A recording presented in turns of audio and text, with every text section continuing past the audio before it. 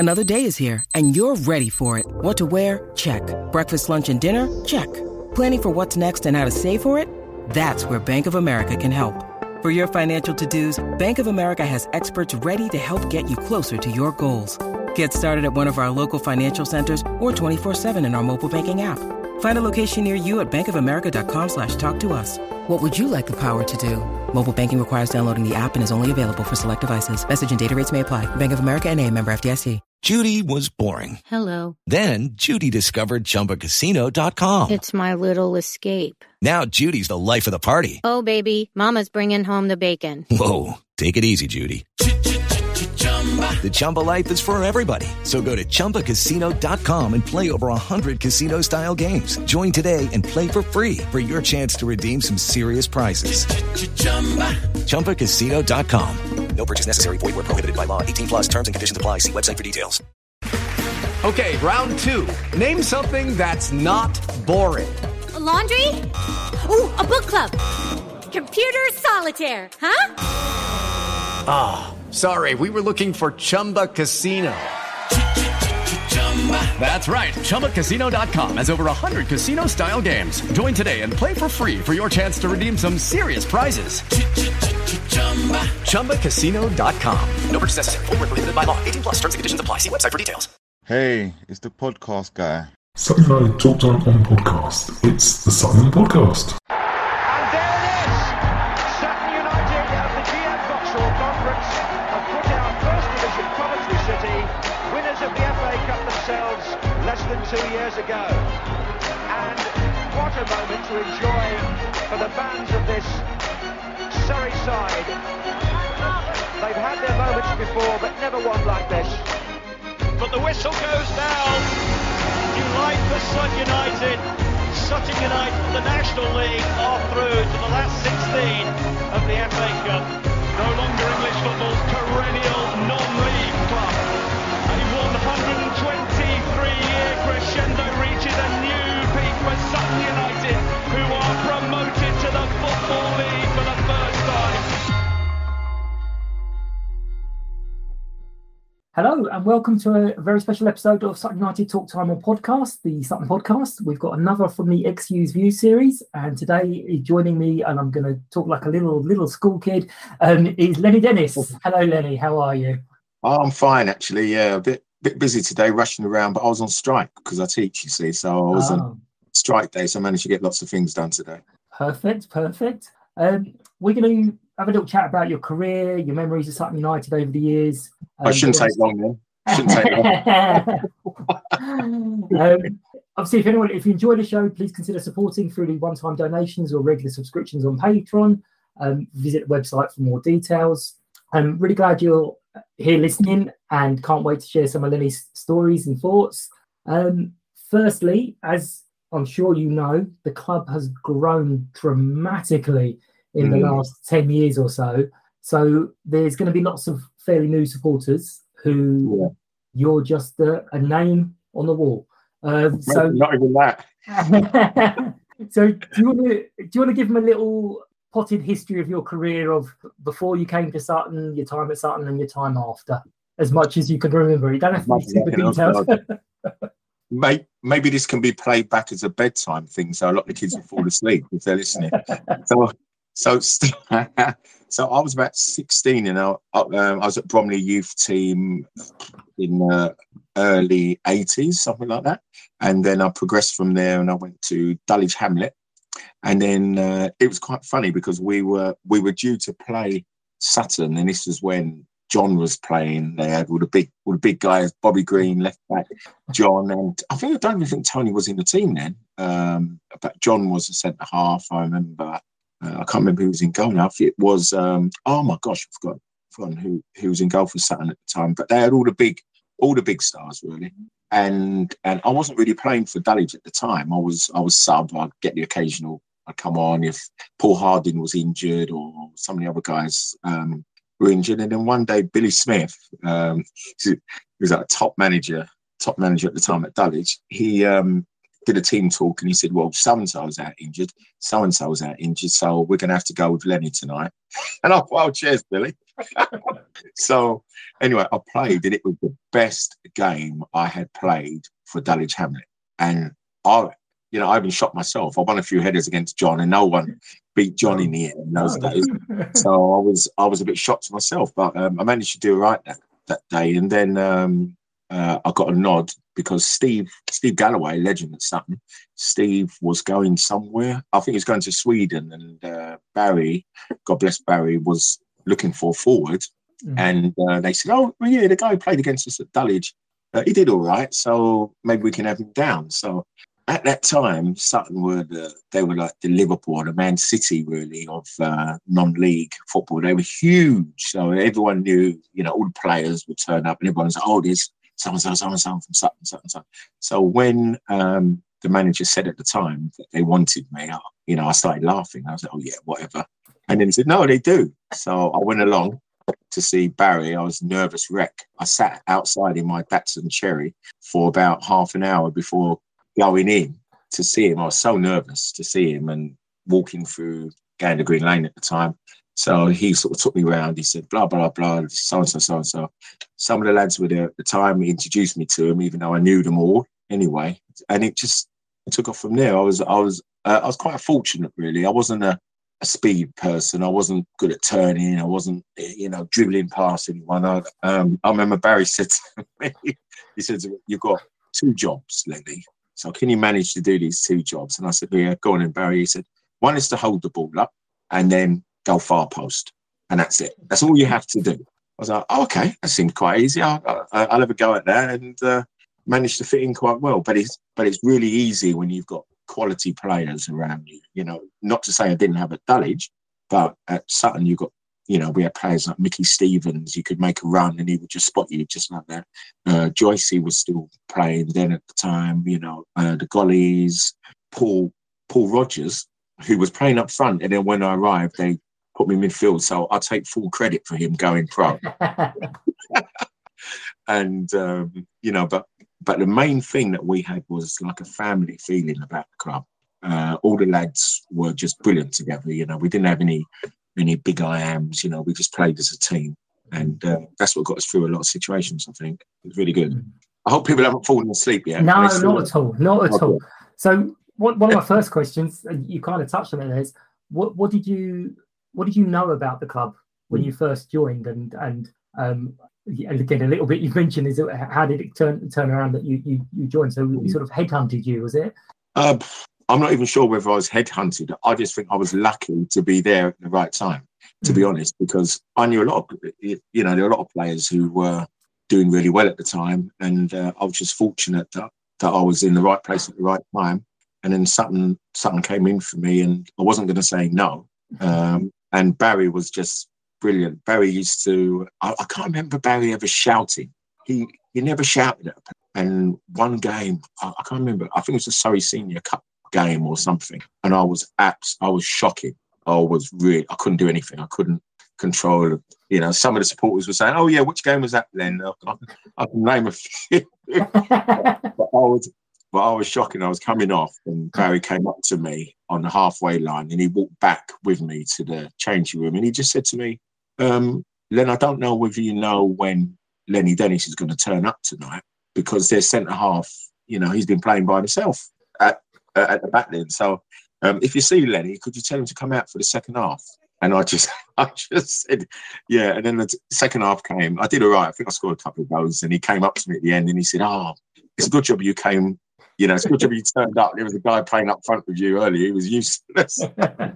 So that's the kind of thing, because there's no point screaming and shouting at certain players. I was never the type of player who would really want to play for somebody screaming and shouting at me. I'm more of a player, where the manager would actually give a little bit of confidence. A little bit of confidence. And as a forward, that's all you want. Yeah. That's all you need. But I've sort of said similar different things throughout the season of people having little moans at players not doing very well, and I'm like, you can't tell a football player whether they've played badly. They know. Oh, they know. They know long before you know. So there's absolutely no point in doing it, because even me watching the game, I'll be like, "Oh, you've played quite well," and you're like, "No, I missed this, I did this, I did that," and you're like, "Okay, I thought you played all right, so let's calm down." But if you had to pick a favourite moment that encapsulate your memory of Sutton United, that's your little highlight reel. What is that moment for Lennie to be his Sutton United experience? Just one, I know it's horrible, one TikTok moment is your Sutton United experience. I think for me, lots of people would say the Coventry game. Mm-hmm. But to be honest, I can't really remember a lot of it. I was so nervous before the game, and leading up to it, I was, I couldn't sleep the night before. I was really nervous and everything. But as soon as the game started, I was all right. But I think the moment for me was when I ran out onto the pitch and I saw Cyril Regis. Now, for me, for many sort of young black players, at that time, there weren't a lot of black players, especially forwards. There was Viv Anderson, you had Remy Moses, Brendan Batson, Ruben Agbola, I remember he was at Southampton. Paul Ince came a little bit later on. But at that time, we didn't have any forwards, Laurie Cunningham and Cyril Regis. And I just used to love watching Cyril Regis play. The way he sort of, held the ball up. I'm not comparing myself at all. No, I know. But he was the sort of player that I looked up to and everything. Even playing, I've got a picture of I'm standing next to him, and you can see that he'd been to the gym that day, and I missed my day. Go on. He was one of my heroes as well. I think we spoke about him before. He went to the same school that my dad went to, and I went to. Wow. And one of my, in Hayes, wasn't it? No, he went to. He played at Hayes, but his school was in Holston. Oh, right. Okay. Cardinal Hinsley, it was. Yeah.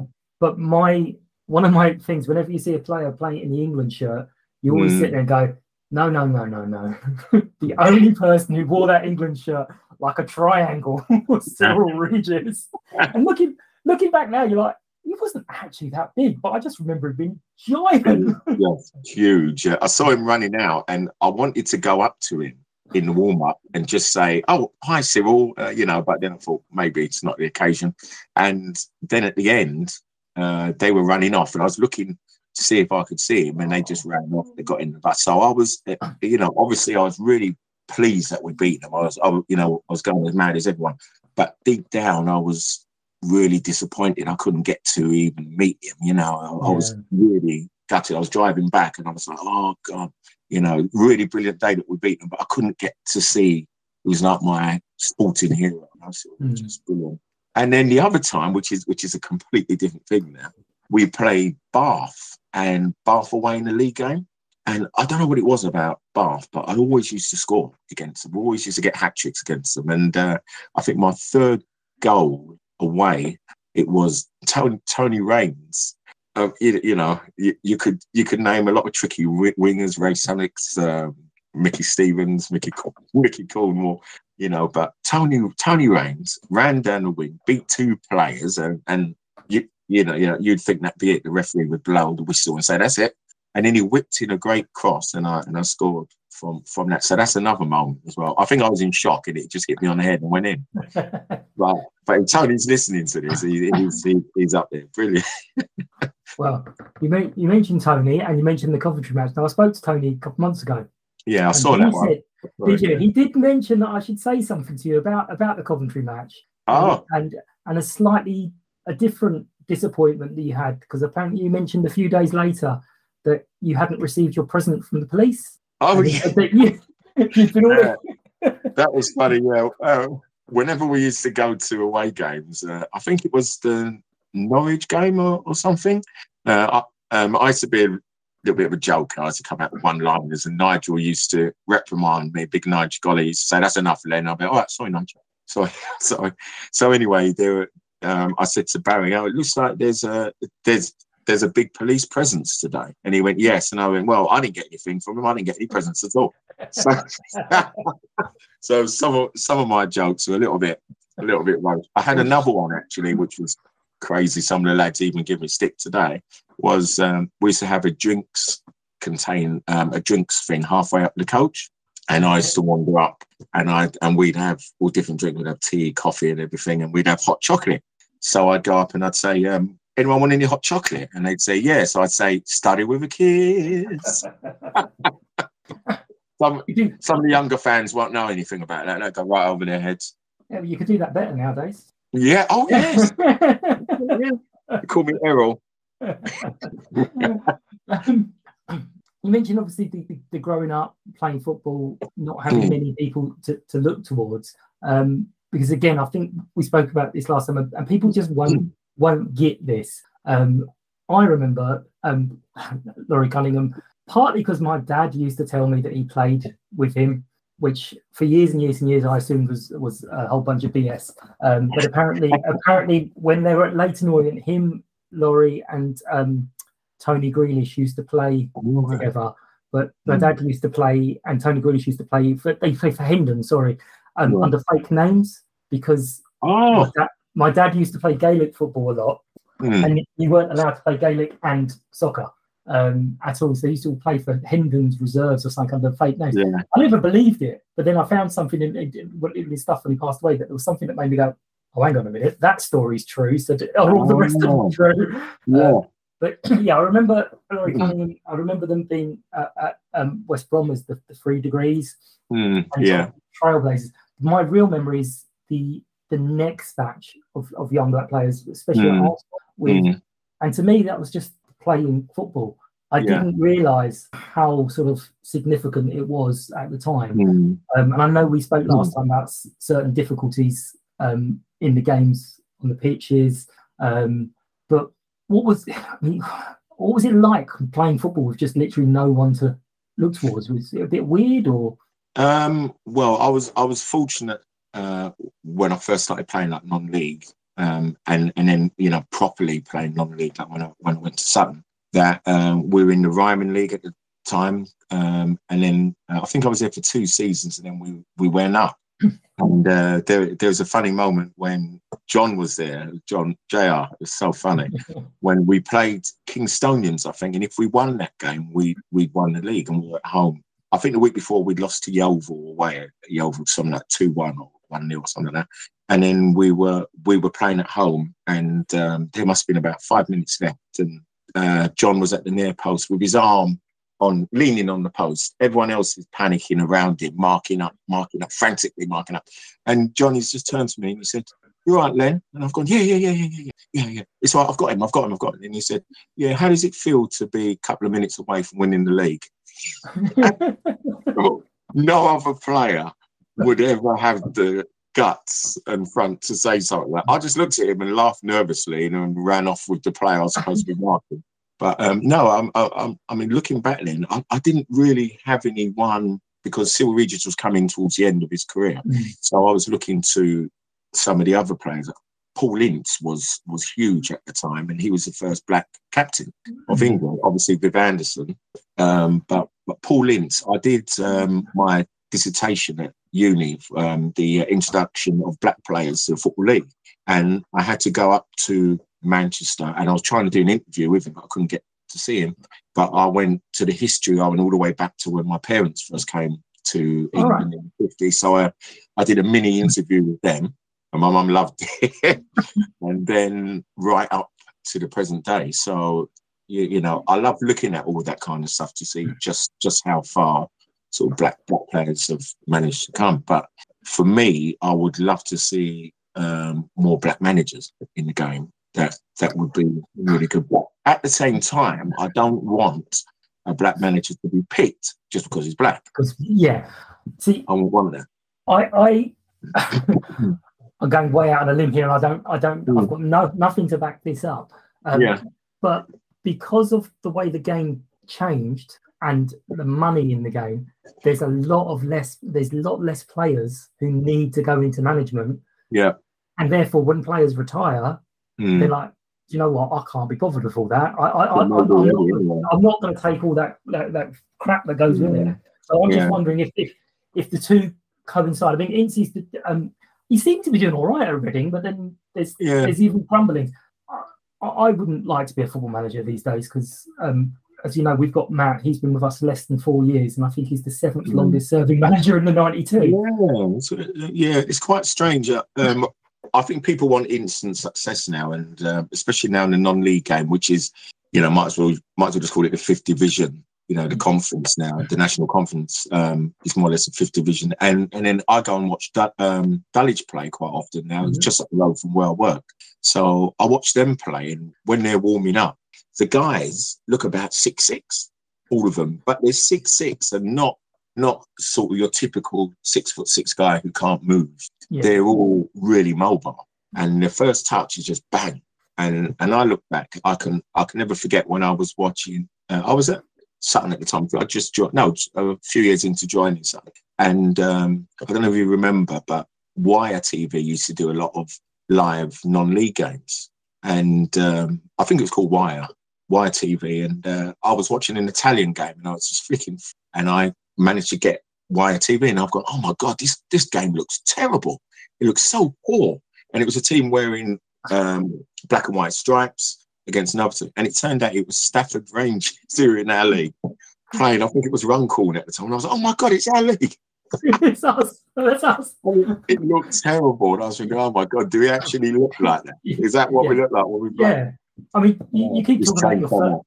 Yeah, you keep talking about your first touch not being great, but your 6th or 7th was all right. After they got it from down the road. John's been brought up a few times with different people that I've spoken to, obviously, because he went on to manage as well. Yeah. And I spoke to the player, Matt Gray, and he was just telling me how respected he was as a manager within non-league. Which is odd because obviously to me, I don't pay an awful lot of attention to outside of Sutton. And when I hear other people talking about Sutton, I'm like, oh, hang on, what? Is that how it's seen by everyone? But here's one. It's a horrible question. You ready? So the best player that you played with at Sutton, so the one that you've got the ball, you need a goal, you need something to happen, and you've got like 30 seconds to go, the clutch. Who are you giving the ball to? Who are you looking for? Oh gosh, I hate having to say this now. I hate having to say no. I've got to. I've played with loads of players over there. Even like a young Gary Abbott. I was in the district team with Gary Abbott, and then ended up playing with him at Welling. So over years, but I think there's one player who we've when we were matched together. We just click from the first game. It's got to be Paul McKinnon. He's unbelievable. Okay, round 2. Name something that's not boring. A laundry? Ooh, a book club. Computer solitaire, huh? Ah, sorry, we were looking for Chumba Casino. That's right. ChumbaCasino.com has over 100 casino-style games. Join today and play for free for your chance to redeem some serious prizes. ChumbaCasino.com. No purchase necessary. Void where prohibited by law. 18+. Terms and conditions apply. See website for details. Lucky Land Casino, asking people, what's the weirdest place you've gotten lucky? Lucky? In line at the deli, I guess? Aha, in my dentist's office. More than once, actually. Do I have to say? Yes, you do. In the car before my kids' PTA meeting. Really? Yes. Excuse me, what's the weirdest place you've gotten lucky? I never win and tell. Well, there you have it. You can get lucky anywhere, playing at LuckyLandSlots.com. Play for free right now. Are you feeling lucky? No purchase necessary. Void where prohibited by law. 18+. Terms and conditions apply. See website for details. Amount of goals that he used to score. I used to look through the program and think, I must be top. Oh no, I'm second still. Mac has got 28 goals more than me, and it's only September. He just had this knack. Like it would be a corner. Nigel would always win every ball near post, and he'd flick it on, and I'd look, and Mac was there. I think, how did he know the ball was going there? He just had this freakish way, and I used to see lots of defenders at the start of games because I'm quite big on the psychology side of football. Sometimes we play some teams, and you can see in the warm-up they were beaten already. I used to see centre forwards who were really good, and they'd see John warming up, and they didn't want to know for the game. And John, and John wasn't a dirty player, but he had really good football brain, and his positional play was unbelievable. He wasn't really fast, John, either, but his positional play was excellent, same as Tony. So I used to see a lot of players crumble, but Macca, I used to see defenders sort of just shake and want to pass him on. They'd say, oh, can you get him? Watch the 10. And I'd think, oh my God, but no, he would probably be the best, and a lovely guy as well. Yeah. I don't think I ever heard, and the most politest footballer ever. I don't think I ever heard Macca swear. Really? Wow. Yeah. He would occasionally say flip. Oh, blimey. And damn. But I'd never hear him swear at all. Lovely guy, really nice. I've said this a few times. I was very young, so let's preface that with I was very young and I didn't quite understand it. I was very negative towards him because here you were in August, September, slogging away, and next thing, this fella swans in from Sweden. Oh yeah. Everyone starts going, yeah, Macca's here. And I'm like, excuse me, my Lennie has been going up and down, and you suddenly hero worship this guy. No, Macca actually made it possible for me to go to Sweden because he was getting married one summer, and he asked me whether I wanted to go. So I had to chat to Barry, and Barry said, yeah, you can go. And I was quite lucky. I went over there, but unfortunately, the time I went in '89, I came back and Barry had gone, and we had a new manager. So I was gutted about that. So I never really got to say goodbye to him, even though I phoned him up. We had a chat several times. But it was because of Paul. Paul said to me, he's getting married. Do you fancy going to Sweden? So I went out in October. Macca found it's really funny. I went out in October, and I've turned up. Typical boy from South London. I've turned up in just a top, just a hat and shorts, and it was like -10 in Sweden. And the guys over there said, haven't you got any kit? I went, no. So they had to kit me out with all the stuff. But I loved it over there. It really helped my touch, even though people might not know it. But just a different way of going around, and they even looked at your diet, what drinking, what should you eat, what should you do, do this before games. After games, we used to warm down, and that was never heard of in England. We never used to warm down. We never used to have a little drink break. We never used to do anything like that. But training over there, we used to have drink breaks during training, and it was crazy, and stretching, a lot of stretching and everything. But yeah, Macca's got to be the best player, even though it burns me to say. Yeah, I mean, it's a very strange English thing that, because again, it was always weird growing up. No English players ever seemed to go abroad.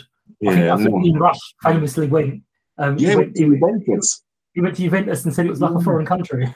Yes, it was like a foreign country. He came back after a couple of months or something, didn't he?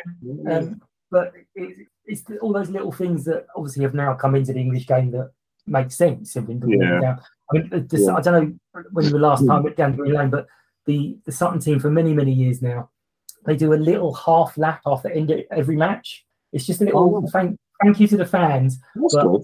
I know it's not just a thank you to the fans, it's a little half warm down. But while you're doing the warm down, give everyone a little clap. And I'm like, that's very clever. That's very good. It's good though. I mean, even now when they come out, after half time when they come out, they've normally got the fitness guy will put some little markers up and they do little drills, which is really good because it gets you warmed up for games rather than we used to go and have a cup of tea and a bit of orange. Egg sandwich.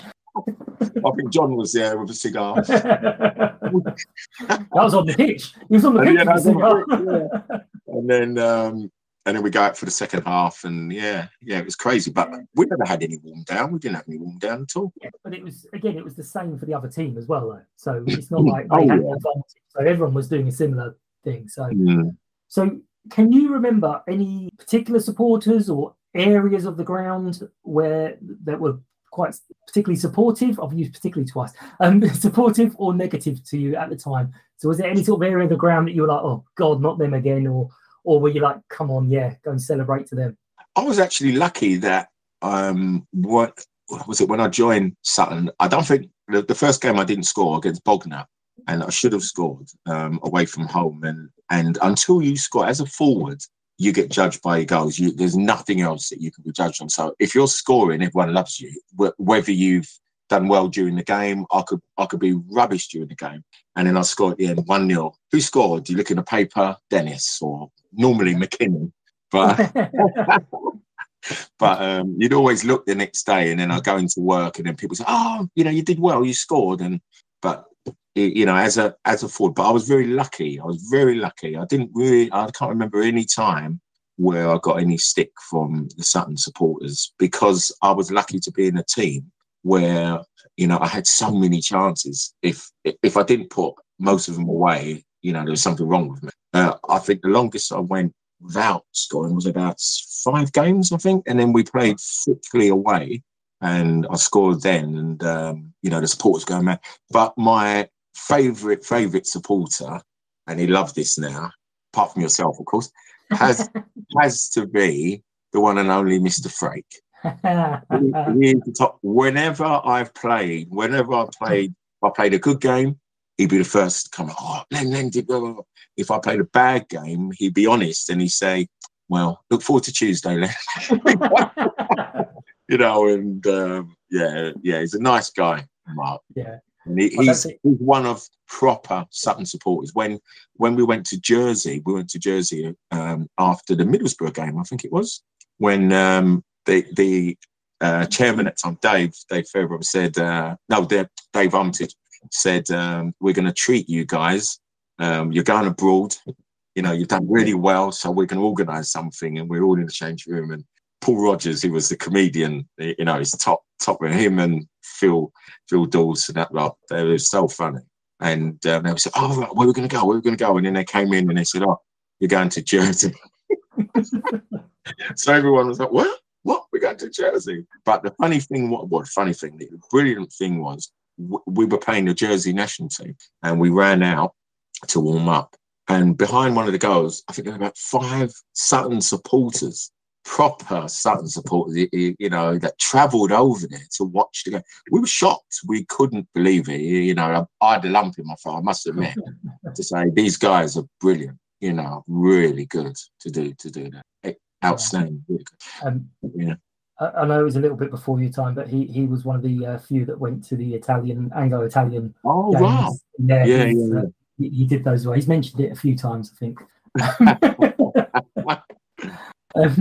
So you kind of touched a little bit on some of the other things that happened around the club, but are there any stories from the training ground or dressing rooms or nights out that the passing of time allows you to say? You do not have to name names, but obviously people will know who you're talking about. Yeah, I've got to keep it clean. But I'm trying to think. Well, going back, and the lads who went obviously would know about this, and I'm keeping it, and I do have to keep it clean. I had to put my politician's head on.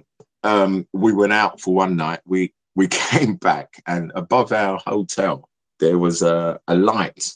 There was like a red light shining, and one of the players, I won't say who it was, one of the players was actually sitting outside on the light itself, stark naked, pretending that he was a lady of the night, shall we say, and he was beckoning us, "Come on, lads, come in." That's got to be one of the funniest moments that's happened for me personally. And then another time as well, the same player who was sitting on the top, I'm not going to name him. Right. The same player. Let's just say he was an outstanding midfield player. That's all I can say. An outstanding midfield player. And him and another couple of his mates, I'm not going to name them, decided to put soap on the floor in the changing rooms. And our changing room was huge. So I went into the shower, and all you could see were these 3 guys running along and sliding along into the showers, just sliding all the way along the changing room into the shower. Crazy, but that was funny. I got one other story as well. Remember Francis Waratifi? Watching France play. We played away. Oh, where was it? But we had to get the train. So we're at Euston, and Edgar was shattered.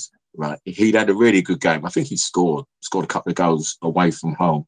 and he made the cardinal mistake of falling asleep in front of the lads. Don't do that. If you do that, you're just asking for trouble. So he was dozing a bit, and people were looking at him as if to say, no, don't doze off. Kept on dozing. Eventually fell asleep. One of the players, I'm not going to name names, Phil Dawson, decided to get some talcum powder and pour it all over him, all over his jacket, everything. Oh, and I think Barry came along, looked at it, he went, "What's going?" And he just walked off. Yeah, I'm dealing with this. And so we pulled in, and I think somebody gave him a nudge, and he just went potty because he had to go. He was just covered in it. Every bit. He was just mad. I've got others, but I can't. I don't think I can. No, okay. protect the guilty. I mean, innocent. So, in your time at Sutton, do you feel you underachieved, overachieved, or was about right for what you were doing, and how's that compared to other clubs you were at?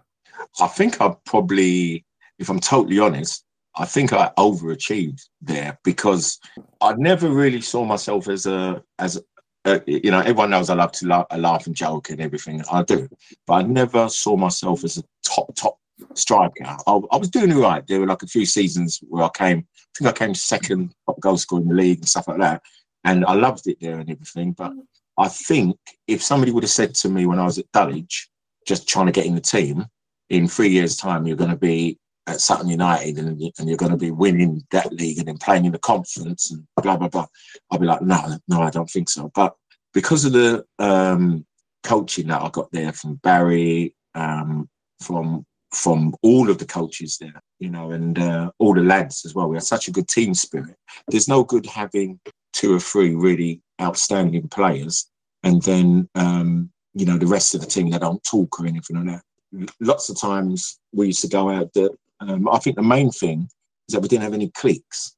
I've played in a couple of teams when I left Sutton where we had some cliques, and it didn't work. Because you can see it. You take it onto the pitch, and when someone's in trouble, the best time to see that is if one of the players gets involved and it gets a little bit scuffly.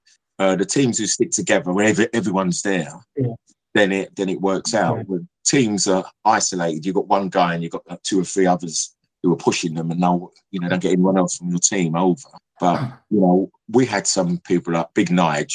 When he came over, everyone else scattered. Mark, Dolly, Tony, John, those guys. The other teams, they didn't really want to mess with them. So we had a really good team spirit. And as I said before, what Barry told me to do was simple. He just said, "This is all I want. This is all I want you to do, Lennie. Just do this, and we'll be happy with you." So I just did that, and that was it. Okay.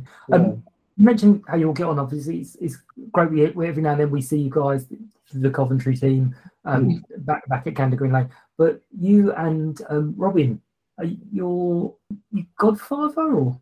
Yeah, I'm quite ashamed of this now. Now I'm godfather to one of his girls, Seren, but I've hardly seen it. It's been a nightmare.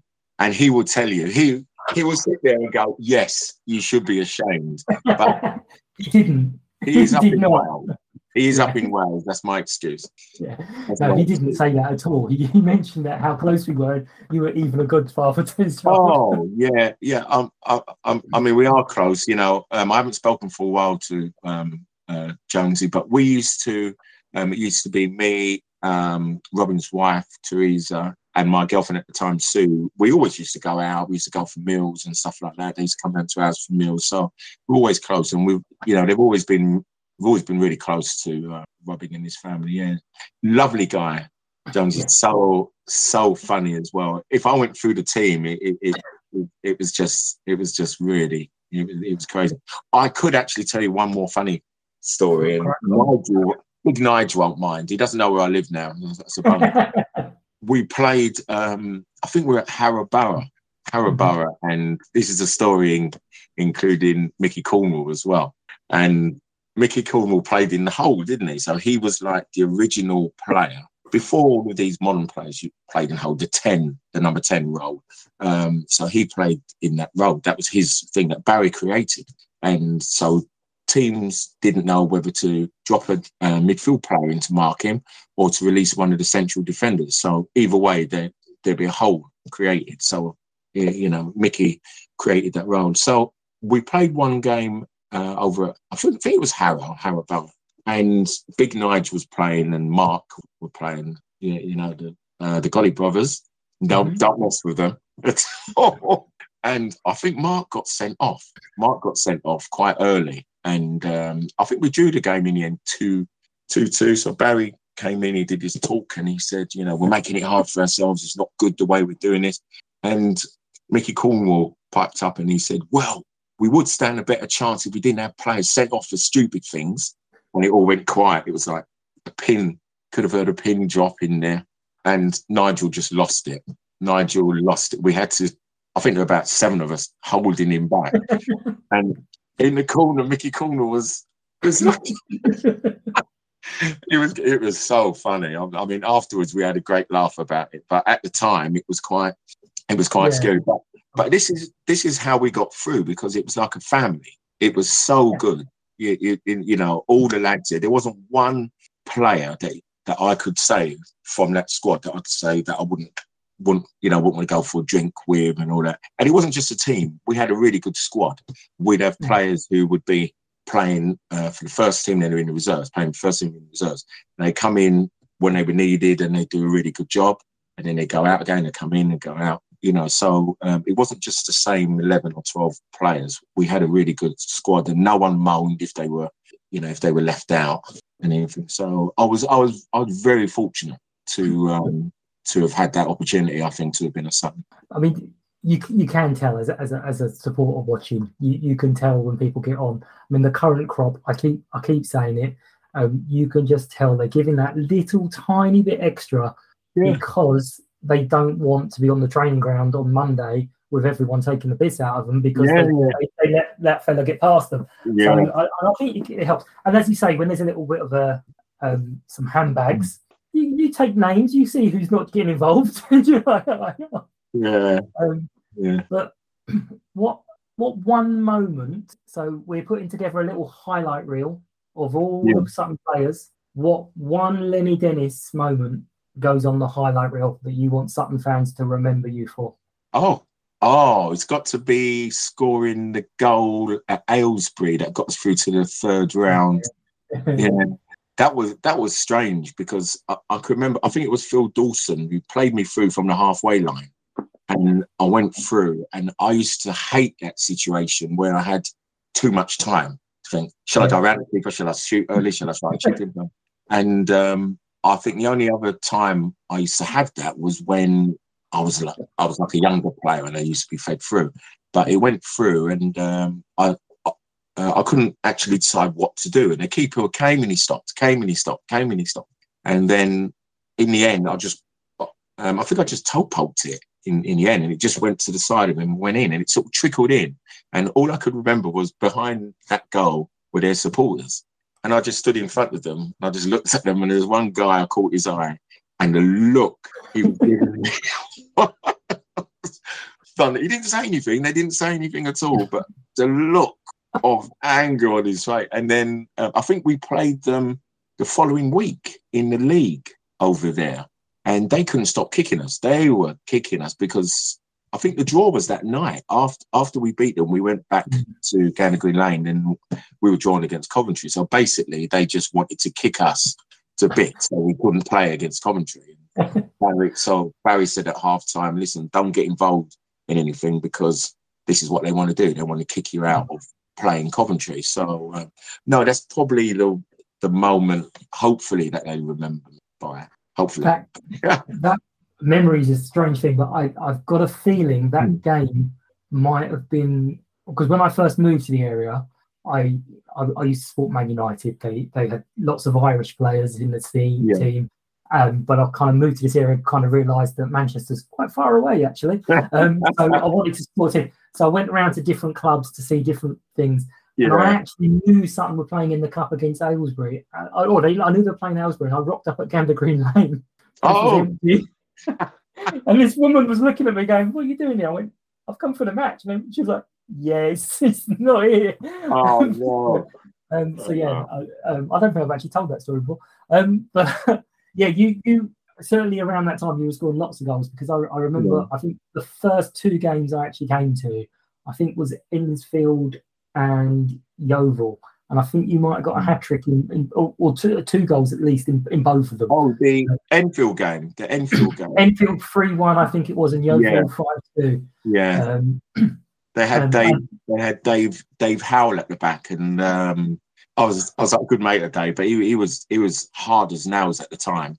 And they had Andy Pape in goal, who was really easy to wind up. He hated everyone, Andy. I don't know. I hope he's calmed down now. He's got to be over 60, but he used to hate everyone. He was a really miserable goalkeeper. So I used to love scoring against him. I always used to let him know that I scored against him.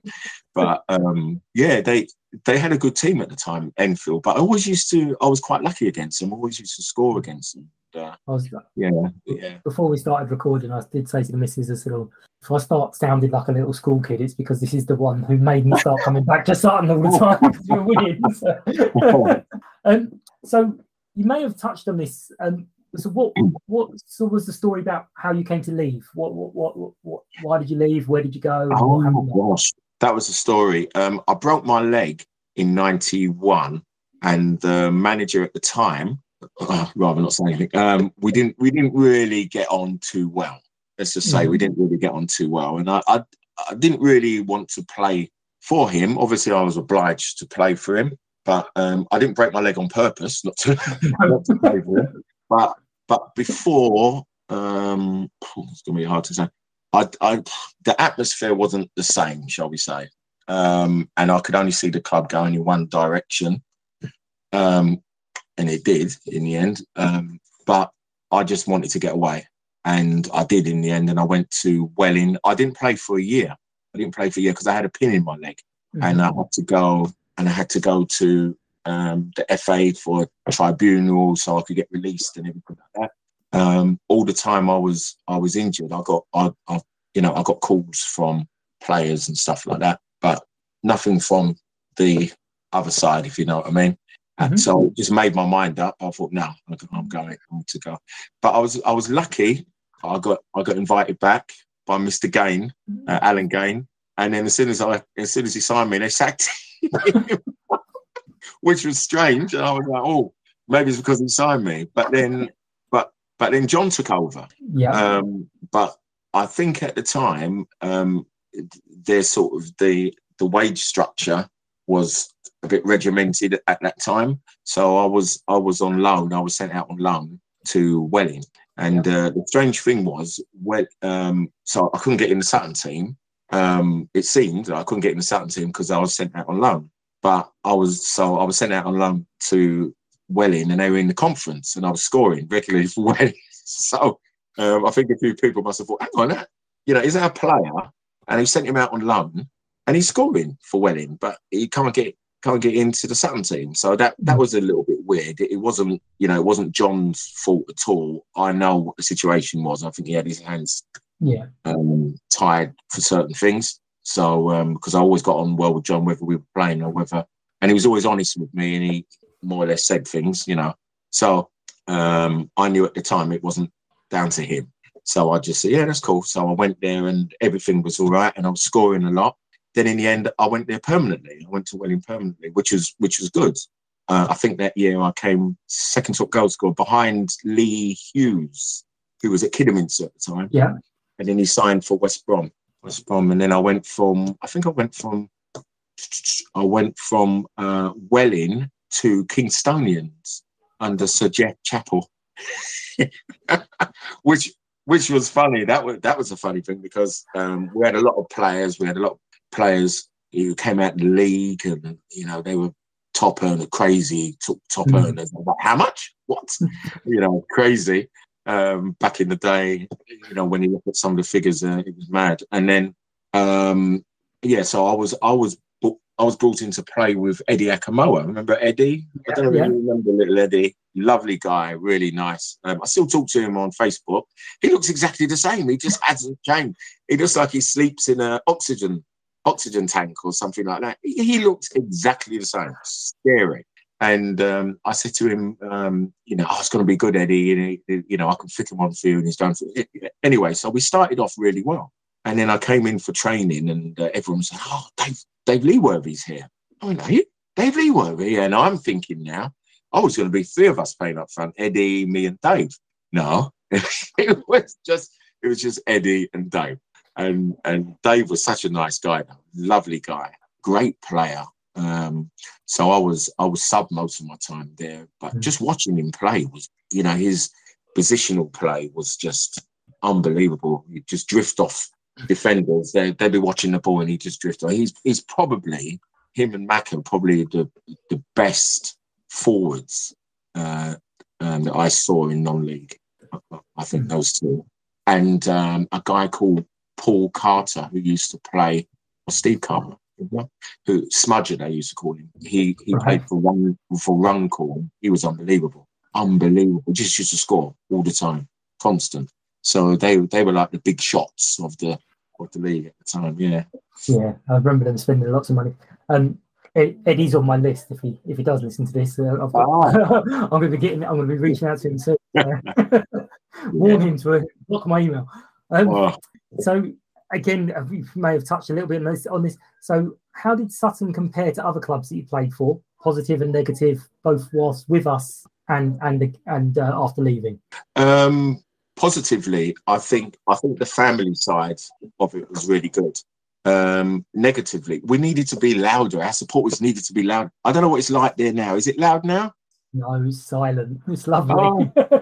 We used to, when I was at Dulwich, we'd have like 15 hardcore Dulwich supporters, and they were so loud. They'd be like home and away, but we always used to joke if someone scored, be like.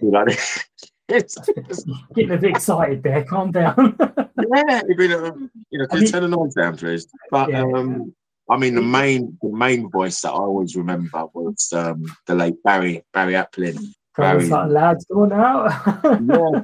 Come on, son, lads, come on now. And Barry always used to be in the bar with this book. He'd have a book. It was a massive book that he'd carry around like this. It was huge.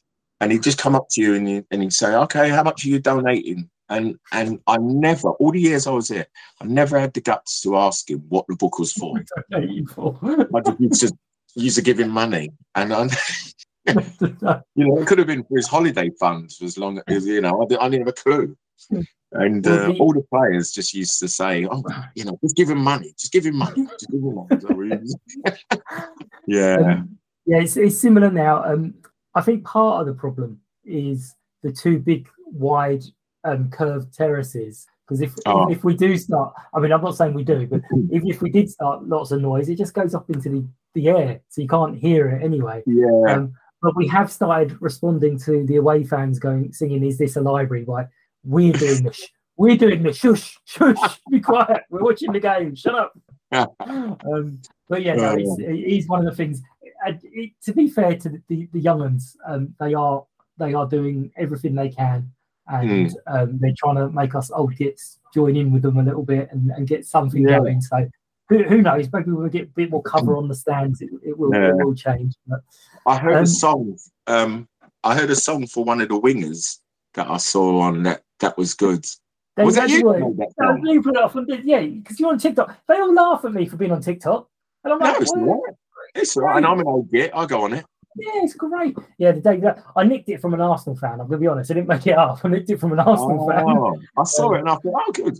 We never had any songs. I think I had a song when I was at Woking. Yeah, the thing was when I went from Welling to Woking, it was like playing for a pro team. Their crowd, unbelievable. We used to have about 3.5 each home game, and it was just such a brilliant atmosphere there all the time. But that was the only team within a few miles apart from Guildford. So you always used to get a big crowd, and the crowd were good. They had a little section that used to slate me. Even if I scored, I'd still get abuse from one or two guys. That's rubbish, Dennis. Just got don't make any good, Dennis. You know, and then in the end, if I scored and he didn't have a goal, most of the time the supporters around him would laugh because it was just like, in the end, he just used to do it just for, you know, which was funny. So you've obviously mentioned you've been down a few times watching like the warm up and stuff, but did you ever think that Sutton would be a league club when you were there? Did you ever think they could be a league club? Yeah, I think the highest we got in the conference at that time, I think we came about third one year. We had a really good year, and I think we came third. But the first year that I arrived, I think we won the league then. I thought, all right, we're going to go in the conference. And at that time, we were just always sort of holding back. And then I think the following year, they were saying that if they don't do it, some players would leave because, you know, they go to Maidstone and Enfields because they wanted to go pro. They wanted to get promoted to the Football League. So I think they might have got a bit scared to say that some of the players were going to leave. So they decided to go up to the conference, and it was brilliant. I loved playing in the conference. It was so good. It was so good. It wasn't as physical, which was strange because I thought going from the Theodora and then the other before the one below the conference, it was Theodora Ryman Premier. It was physical. Those were the days where you get a centre half would just clatter you from behind, and then the ref would say, "It's all right, 9, get up. You got the free kick. You're fine. Pick up your leg later on." So, and then centre halves would get the first one free. You know, if they clattered through, they'd say, "It's my first one, ref," and the ref, "All right." You know, but now, you know, someone body checks someone, and then they're booked. It is crazy. It is crazy, you know. But I used to look at players like Mickey Stevens, and I could never understand why he wasn't a professional. And I used to say that to him. And I mean, Paul Rogers was in the end, but we had so many players who should have been snapped up, especially when we played Middlesbrough. Paul Rogers, when we played them away, he was brilliant in midfield that night. And I can remember a few people were saying to him on coach coming back, they didn't think, you know, he was going to be with us for much longer. And he wasn't, was he, really? He got snapped up after that. No, he was a brilliant player, Paul. Really, really, really good player. But the funniest story, I think, was Efan Akuku when he came. Yeah.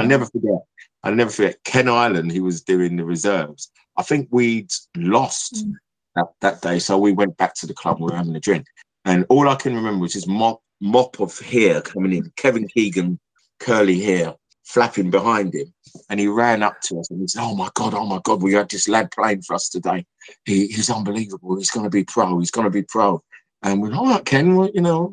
And he said, Efan, his name's Efan. And Barry went off with him and had a chat. And all you could see was Ken doing this. And then he came and played with us the following week. And I think we played this pattern called POMO.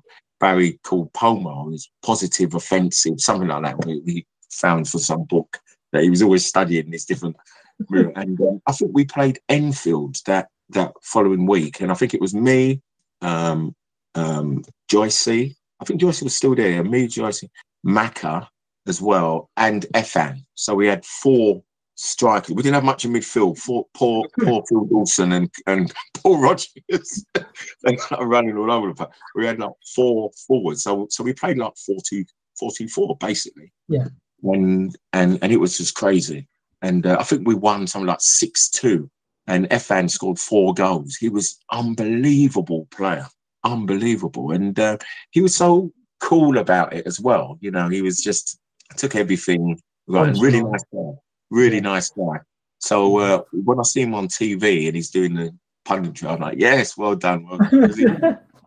He was a nice guy as well. Efan, really nice. Yeah, locked up for a trial with his boots or something around his neck or something. Yeah, it's just open trials. I'll play. And the speed. You know, his speed just from like a starting, boom, he's gone. But I feel sorry for his brother because his brother came for a trial shortly after he left, and we all had, Effan's brother's coming. Oh, a lot of pressure on him, the poor lad. He wasn't Effan. No. Well, you do expect the younger one to have a little bit more, because it's usually the younger one has learned all the tricks from the older one. Yeah. So you'd expect the younger one to have something. No. Not always, it was different, but he was a nice guy as well. Right. So this question, I love this question. So what skills or qualities would a prime Lennie Dennis bring to the current team? So you are in your absolute prime, your peak of fitness, peak of form. What do you bring to the current squad? I can make a good cup of tea at half time. Quality cup of tea. No, I wasn't bad at heading. I was all right with heading. So maybe they could bring me on for the last minute and see if they'd hang one up at the far post. Yeah, probably, because as I said, I was all right. I wasn't a fast player. I wasn't a person who was going to dribble around someone. I wasn't that kind of player. I was just probably an old school centre forward, and I was lucky that I was at a time where the players at that time played to my not strength.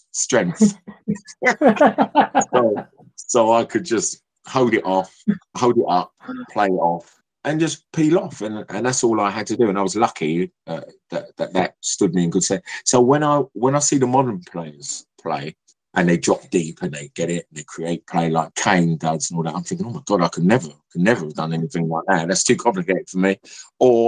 So I used to love watching, and I still love watching Giroud play, because he's probably the last throwback to the time when I played, where he would be the forwards and they aim for him. And I used to love that. I used to love having the competition with the centre half and all during the game. I used to love all that kind of stuff.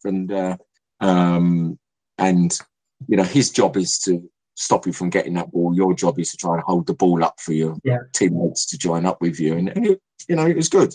I couldn't do anything else. I couldn't run into the chat. I wasn't a person who could run into the chat. Well, maybe a few times, but I wasn't that type of player. So I always used to play. But that used to make me laugh. I could never understand how me and Macca, we sort of formed this understanding, because he wasn't fast. Macca would be the first person to say he wasn't a speed person, but he was quick in his head. He was razor sharp. So he never used to have to do that run. And I didn't do it either, but we used to play off each other. So I'd flick it on and he'd be there and he'd play it off into my path and stuff like that. We never played like the big player and the little player, which is what I played a lot at other teams, other clubs I played for. But with Macca, we just understood each other. We knew where we were going to go. But I think our main thing was, at that time, you never really had a pairing up front who used to switch. But we used to work on it in training, and we used to switch. So if the ball was with Robin at right back, I wouldn't just show up for it. I'd come out. Like, I'd hear Macca say, come out, and I'd go out and he'd come in space. So then the centre halves wouldn't know what to do. They wouldn't know whether to follow me or pass me on. And then in that time, anything can happen. Paul Robbins coming through the middle, Phil Dawson going through the middle. And so we used to work on that a lot. So it used to confuse a few defenders at that time, because the defenders back then, they weren't your defenders. I couldn't imagine certain players I played against. I won't name names. Darren Anderson. I couldn't. No, Darren. The funny thing about me and Darren is that we used to. I never used to hate Darren, but we used to have a lot of battles together, me and Darren. And he was a lovely guy, because in the end he joined Sutton and we got on really well. And it was strange, because I think Tony said to me, Darren's joining us. I said, Darren who? He said, Darren Anderson. Darren Anderson. And he started laughing, and I went, what? I said, I'd rather him be on my team than against him. Exactly, yeah. We used to end up just kicking each other in the end. It's crazy. But no, me and Macca used to work on that, and that's what I think that was our secret, that we just used to play close to each other and then off each other really well. We just knew where we were, where we were at the time, most of the time anyway. Okay, this one's going to be a hard one for you, considering the players that you've played with at Sutton. So what player from Sutton's 125-year history now that you didn't get a chance to play with on the pitch would you have liked to have had a chance to play with on the pitch? So, Vets games don't count. So if you played in a Vets game with them, it doesn't count. But so which player would you have said, do you know what, I really would have loved to be in the same team as? There's only one player, Larry Pitchman. Yeah, I mean Larry. I was scared of Larry when I first went there because I knew the history of Sutton, you know, and Larry was always. If you heard Larry Pritchard, then you knew, you know, Sutton. And so when I first went there, Larry was doing the first thing, but he was doing training and everything. And normally, non-league football, you'd always get people not chatting, but not always paying attention when the coach is talking. They're either doing their laces, tying up or something. Mm-hmm. I only knew two people in football, and when they started to speak, everyone would stop. They'd just stop and they'd Larry and Barry. They were the two who, as soon as they started to talk in the dressing room, people would stop talking to shut up. And Larry had this aura about him, and he's still got it now. Even when I went to the inauguration thing for the Hall of Fame thing, I saw Larry there. And I was like, all right, Larry. He's still got this. And I can remember there was one game. I think I had a good game, and he came up to me and he said, "Well done."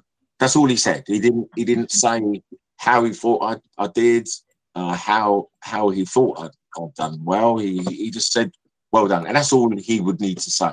I was so happy that night. It was unbelievable. I could have ran home back to Catford from Sutton along the motorway, but yeah, that's all he needed to say.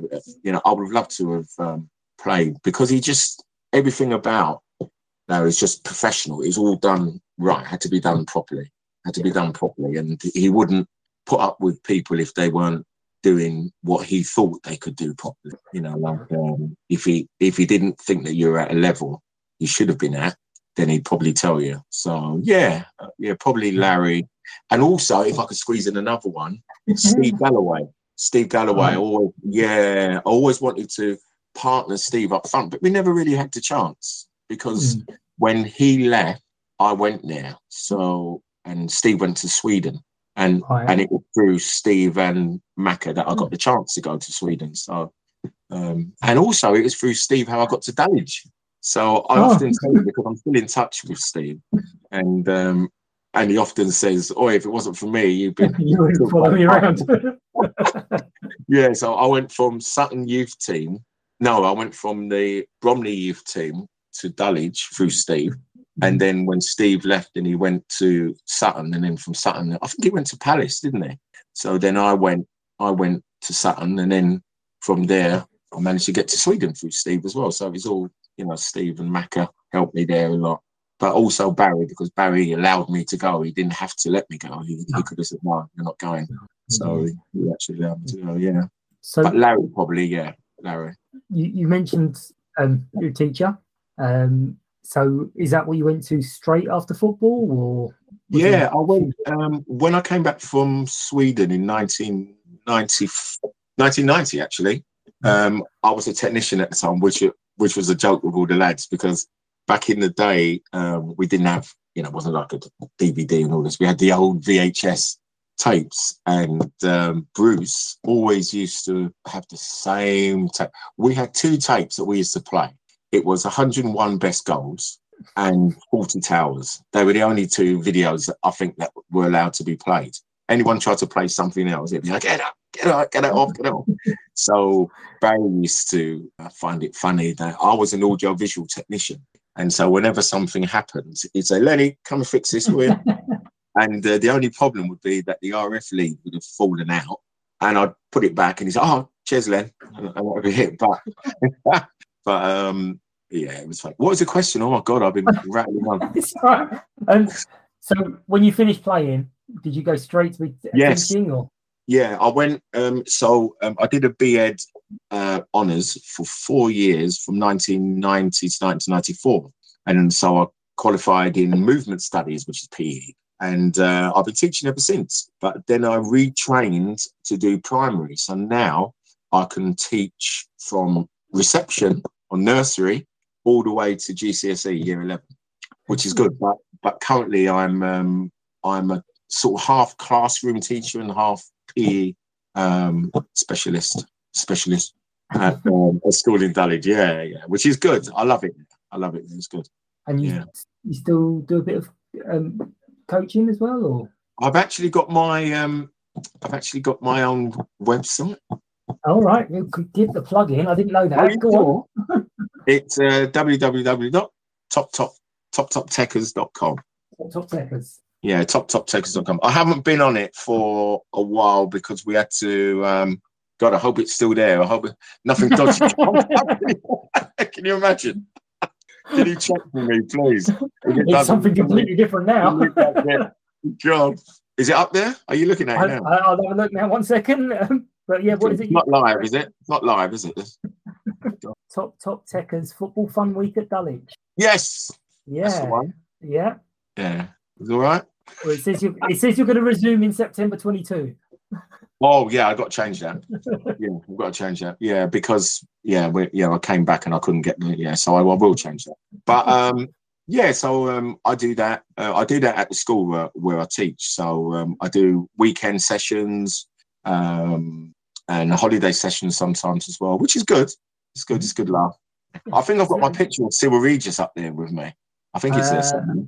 I don't know. I think it's the bit about me. I think it's. So you got it is. But you got the good age group kids. They're the ones before they start shouting ref. Yeah, before they. Well, some of them do that, and some of them have been watching Italian football. They're doing this as well. Where you seen that from? And it is a bit crazy. But I mean, my one criticism of the football now. I watched a program the other day about the academies, and I don't agree with academies at all. I'm not a fan of academies. The players look under so much stress, and I think the people who put them under that stress are mainly the parents, because they put so much pressure. That you've got players who are 7 and 8, and they're saying, "Oh, I can't go back to grassroots. I can't go back to grassroots." The first time I saw it, I was like, what? So they're looking down at young players who play grassroots football just because they're at an academy. And they could be at an academy from, I think it's 5 now, isn't it? 5 or 6? Something stupid like that, yeah. And then they could stay there season after season after season until they get to, I think it's 17, and then they get to know whether they're going to turn pro or not. And even when they turn pro, they're on something silly like $7,000 a week, 7-8 grand a week, which is, why are you giving a 17-year-old that kind of money? It just doesn't make any sense to me.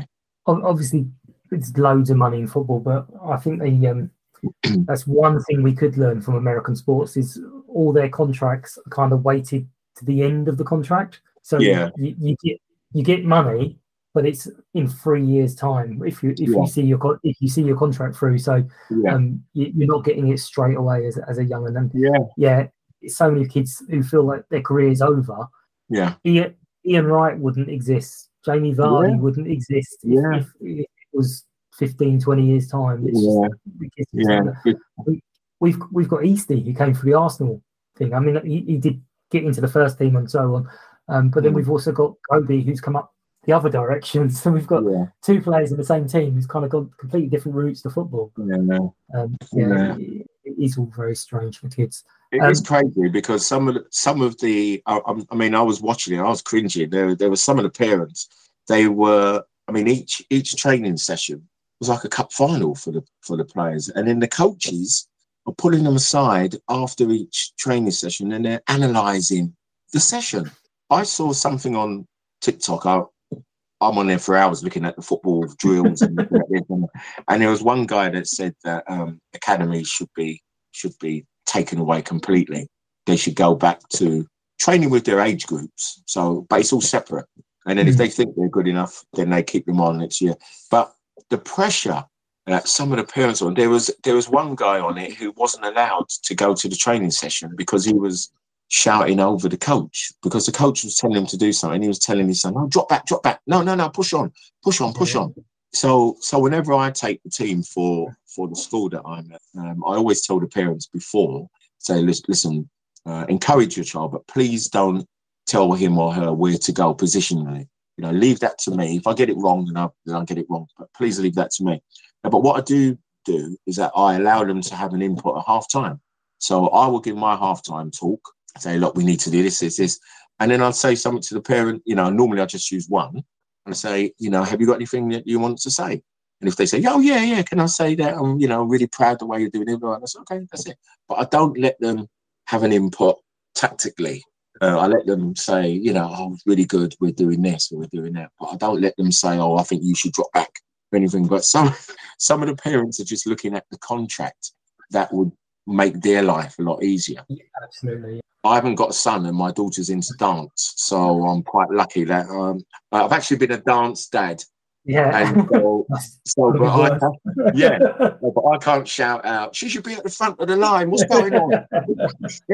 Well, I used to run a Sunday team, and then my eldest played football. So it was Little League. But I was kind of coming from being on the sidelines with a bunch of Sunday League footballers to sort of under 7 girls. Yeah. And I'm like, I don't know what to do. And I couldn't do I obviously couldn't be my normal self because they're kids. So what I did is I agreed with the manager that I would film my daughter. Oh, well, not that's good. anyone else. But what it did is it just meant that I was concentrating on filming her, nothing else on the pitch, because I knew I would be that, come this way, come do this, come do that. And even though I didn't, I put the film up for her to watch. She's like, she was 7 or 8. She was like, Dad, we are not sitting watching my game. We're not doing that. Not a chance. But the youngest one, the 5-year-old, is saying that she wants to play football now. And well, no, me and the missus are kind of going, wouldn't you rather stay dancing? That's all indoors. Do indoor stuff. Don't make me stand out in the cold again. We used to get very, very annoyed at lots of the parents getting way too excited. I will admit I did some coaching from the sidelines, but I stand by it because it was one of the girls on the opposition side. She was a bigger girl and she was trying to track the runner of someone way more skillful and way faster. And I was like, don't try and run with her. Just run that way, cut her off from getting into the box. Yeah. And then she did it on the next time. And I was like, why did I just tell the opposition player what to do? What's wrong with me? But yeah, I can't even stand watching in the park kids football because of the parents. I'd love to just stand and watch the kids play. Because one of the first questions you should be asking as a parent is, did you have fun? Never mind anything rest. Just, did you enjoy yourself? Did you have fun? Because the kids learn more from going on the wrong run or doing the wrong thing. They're like, oh yeah. And if the dad is telling them what to do or the mum is telling them what to do, they don't know why they're doing it. They're just they're just doing it. Why am I telling you your job? Anyway, it's fine. No, I'm always trying to tell the kids, the first thing, just have fun. I mean, even us as adults. I mean, I can name some coaches when I was at Sutton, and I'm not going to do it, and some other coaches where we used to have a session and it would last 2.5 hours. There was one person, oh my God, 2.5 hours the session would last for. And it wasn't, it wasn't a session where you'd think, oh, okay, we've done a lot of this, we've done a lot. It was a lot of standing around, and it would be weather like this. We were standing around all that time. And then I went to Welling and we had Theo Foley. I don't know if you remember Theo Foley. And he said to us, our sessions are going to last no longer than 45 minutes. What's he talking about 45? We can't have a session for after 45. We'd come off drenched, and we would have done everything. We did a warm up, and everything was with a ball. We do warm ups with a ball. We do the doggy drills with the ball. We do little fun games with the ball, and you'd be amazed how much that you would take in. We do our positional stuff in the changing room on a board. Saying, right, I want you to go there, you go to there. Because he used to say, there's no point doing it outside, just going to get cold, you get injuries. But it all depends on the coach you have, and as I said, Barry was just a master of knowing how to treat each player. I didn't know one player who had anything bad to say against me. Even if the funniest thing that happened to me at Sutton, this is I don't know how I didn't mention it before. My mum who's passed on now, and Barry obviously has passed on. And Barry was so smart the way he did this. At the end of my first season, I was on good money. You know, some other players were on a lot of money, but I was on good money, and everyone knew how much people were on and stuff like that. Yeah. But that wasn't the main thing about our team. Everyone knew what people were getting, but no one really bothered. Yeah, because we just wanted to play, and Tony would say to us, right, okay, you're all going in for your talks, yeah, blah blah blah. Make sure you sign. Make sure you sign. Make sure we're like, all right, then Skip. All right, then Skip. So we'd all sign anyway. It was like a formality. But Barry said to me, "Oh, how's your mum, Len?" And I said, "Yeah, she's fine," because I always used to be talking about my mum and dad, blah blah blah blah.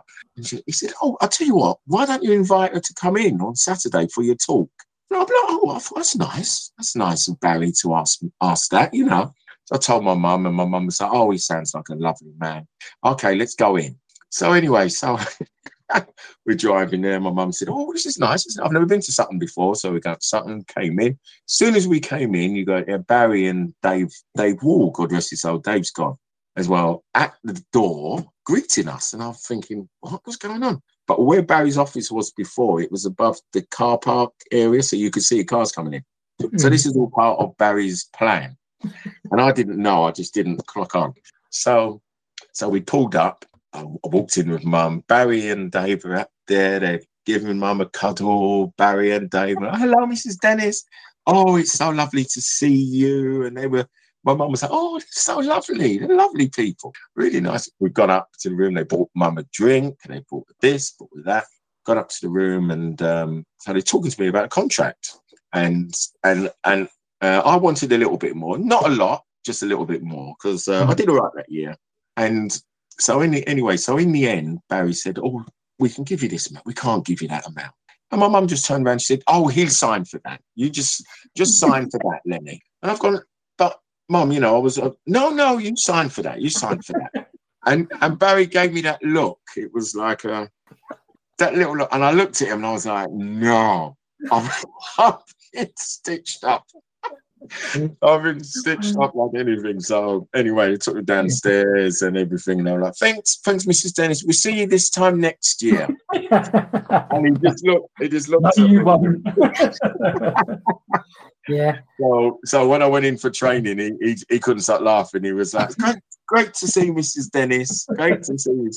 I was like, you stitched me right up. You went, "Yep, we did." Yeah. Oh, it was funny. It was funny. Good times. I got stitched up when I eventually got to a game. I got there really early, and the lady who was on the gate took me in, showed me around, got me to a program, a Coke and a Mars bar, and so I didn't spend any money. So I was like sitting there with my free Coke and Mars bar and program, and I was sitting there going, "This is great." And then when you add it up over the years, you're like, they've got their money back, and they. Oh yeah, they do. They knew what they were doing. It's like try a little bit for free. Go on, you'll be fine.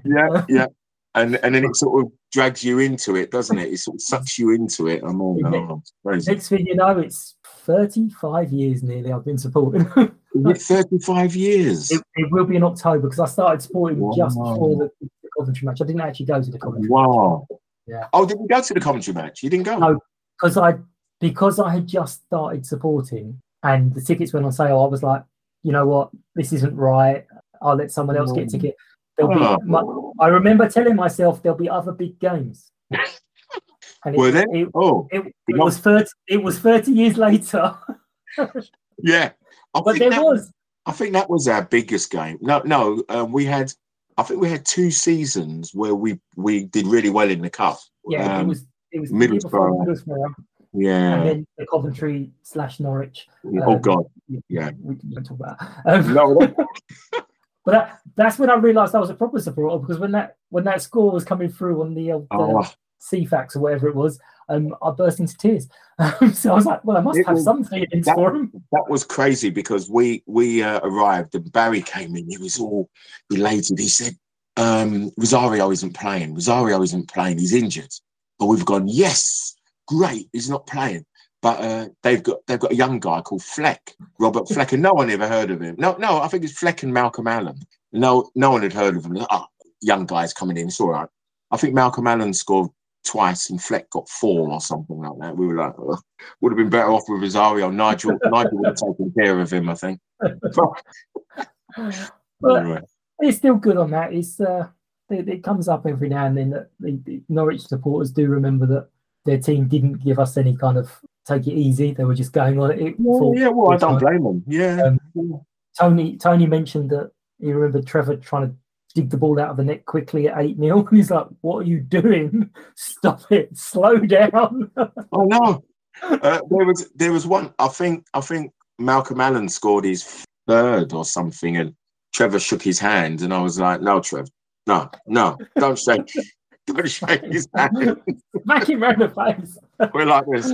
I mean, they were in a different league that game. They were just unbelievable. I think someone went to play the ball down the line. I made the run, and when they clicked it in, their centre half was already there, and I was like, where did he come from? Yeah, where on earth did he go? And I thought this is going to be a long afternoon. It's going to be a long afternoon. I think we held on for the first 15 minutes. We had, I think it was like half. I think Matt crossed it and it whisked past, and I thought, and their crowd were a little bit.